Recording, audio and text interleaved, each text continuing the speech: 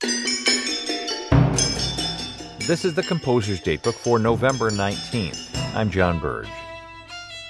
The publisher of Lou Harrison's Concerto for Violin and Percussion, which received its premiere on today's date in 1961 at Carnegie Recital Hall, states with refreshing honesty that it is, quote, not one of Harrison's most frequently performed works, and that the highly rhythmic violin line is pleasantly contrasted by the exceptionally varied percussion ensemble.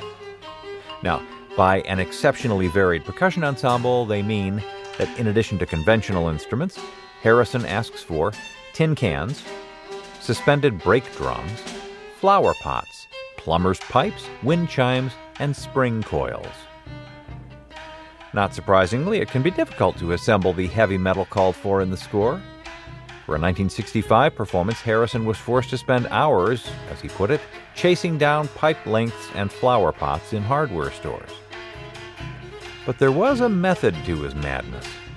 Harrison was trying to imitate the sounds of the tuned bronze gongs of the traditional Indonesian gamelan orchestra by using distinctly American found materials.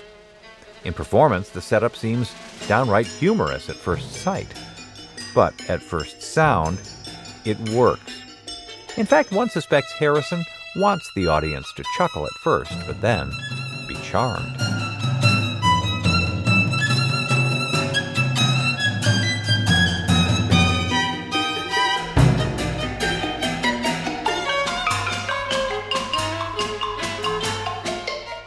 Composer's Datebook is produced by APM, American Public Media, in collaboration with the American Composers Forum, reminding you that all music was once new.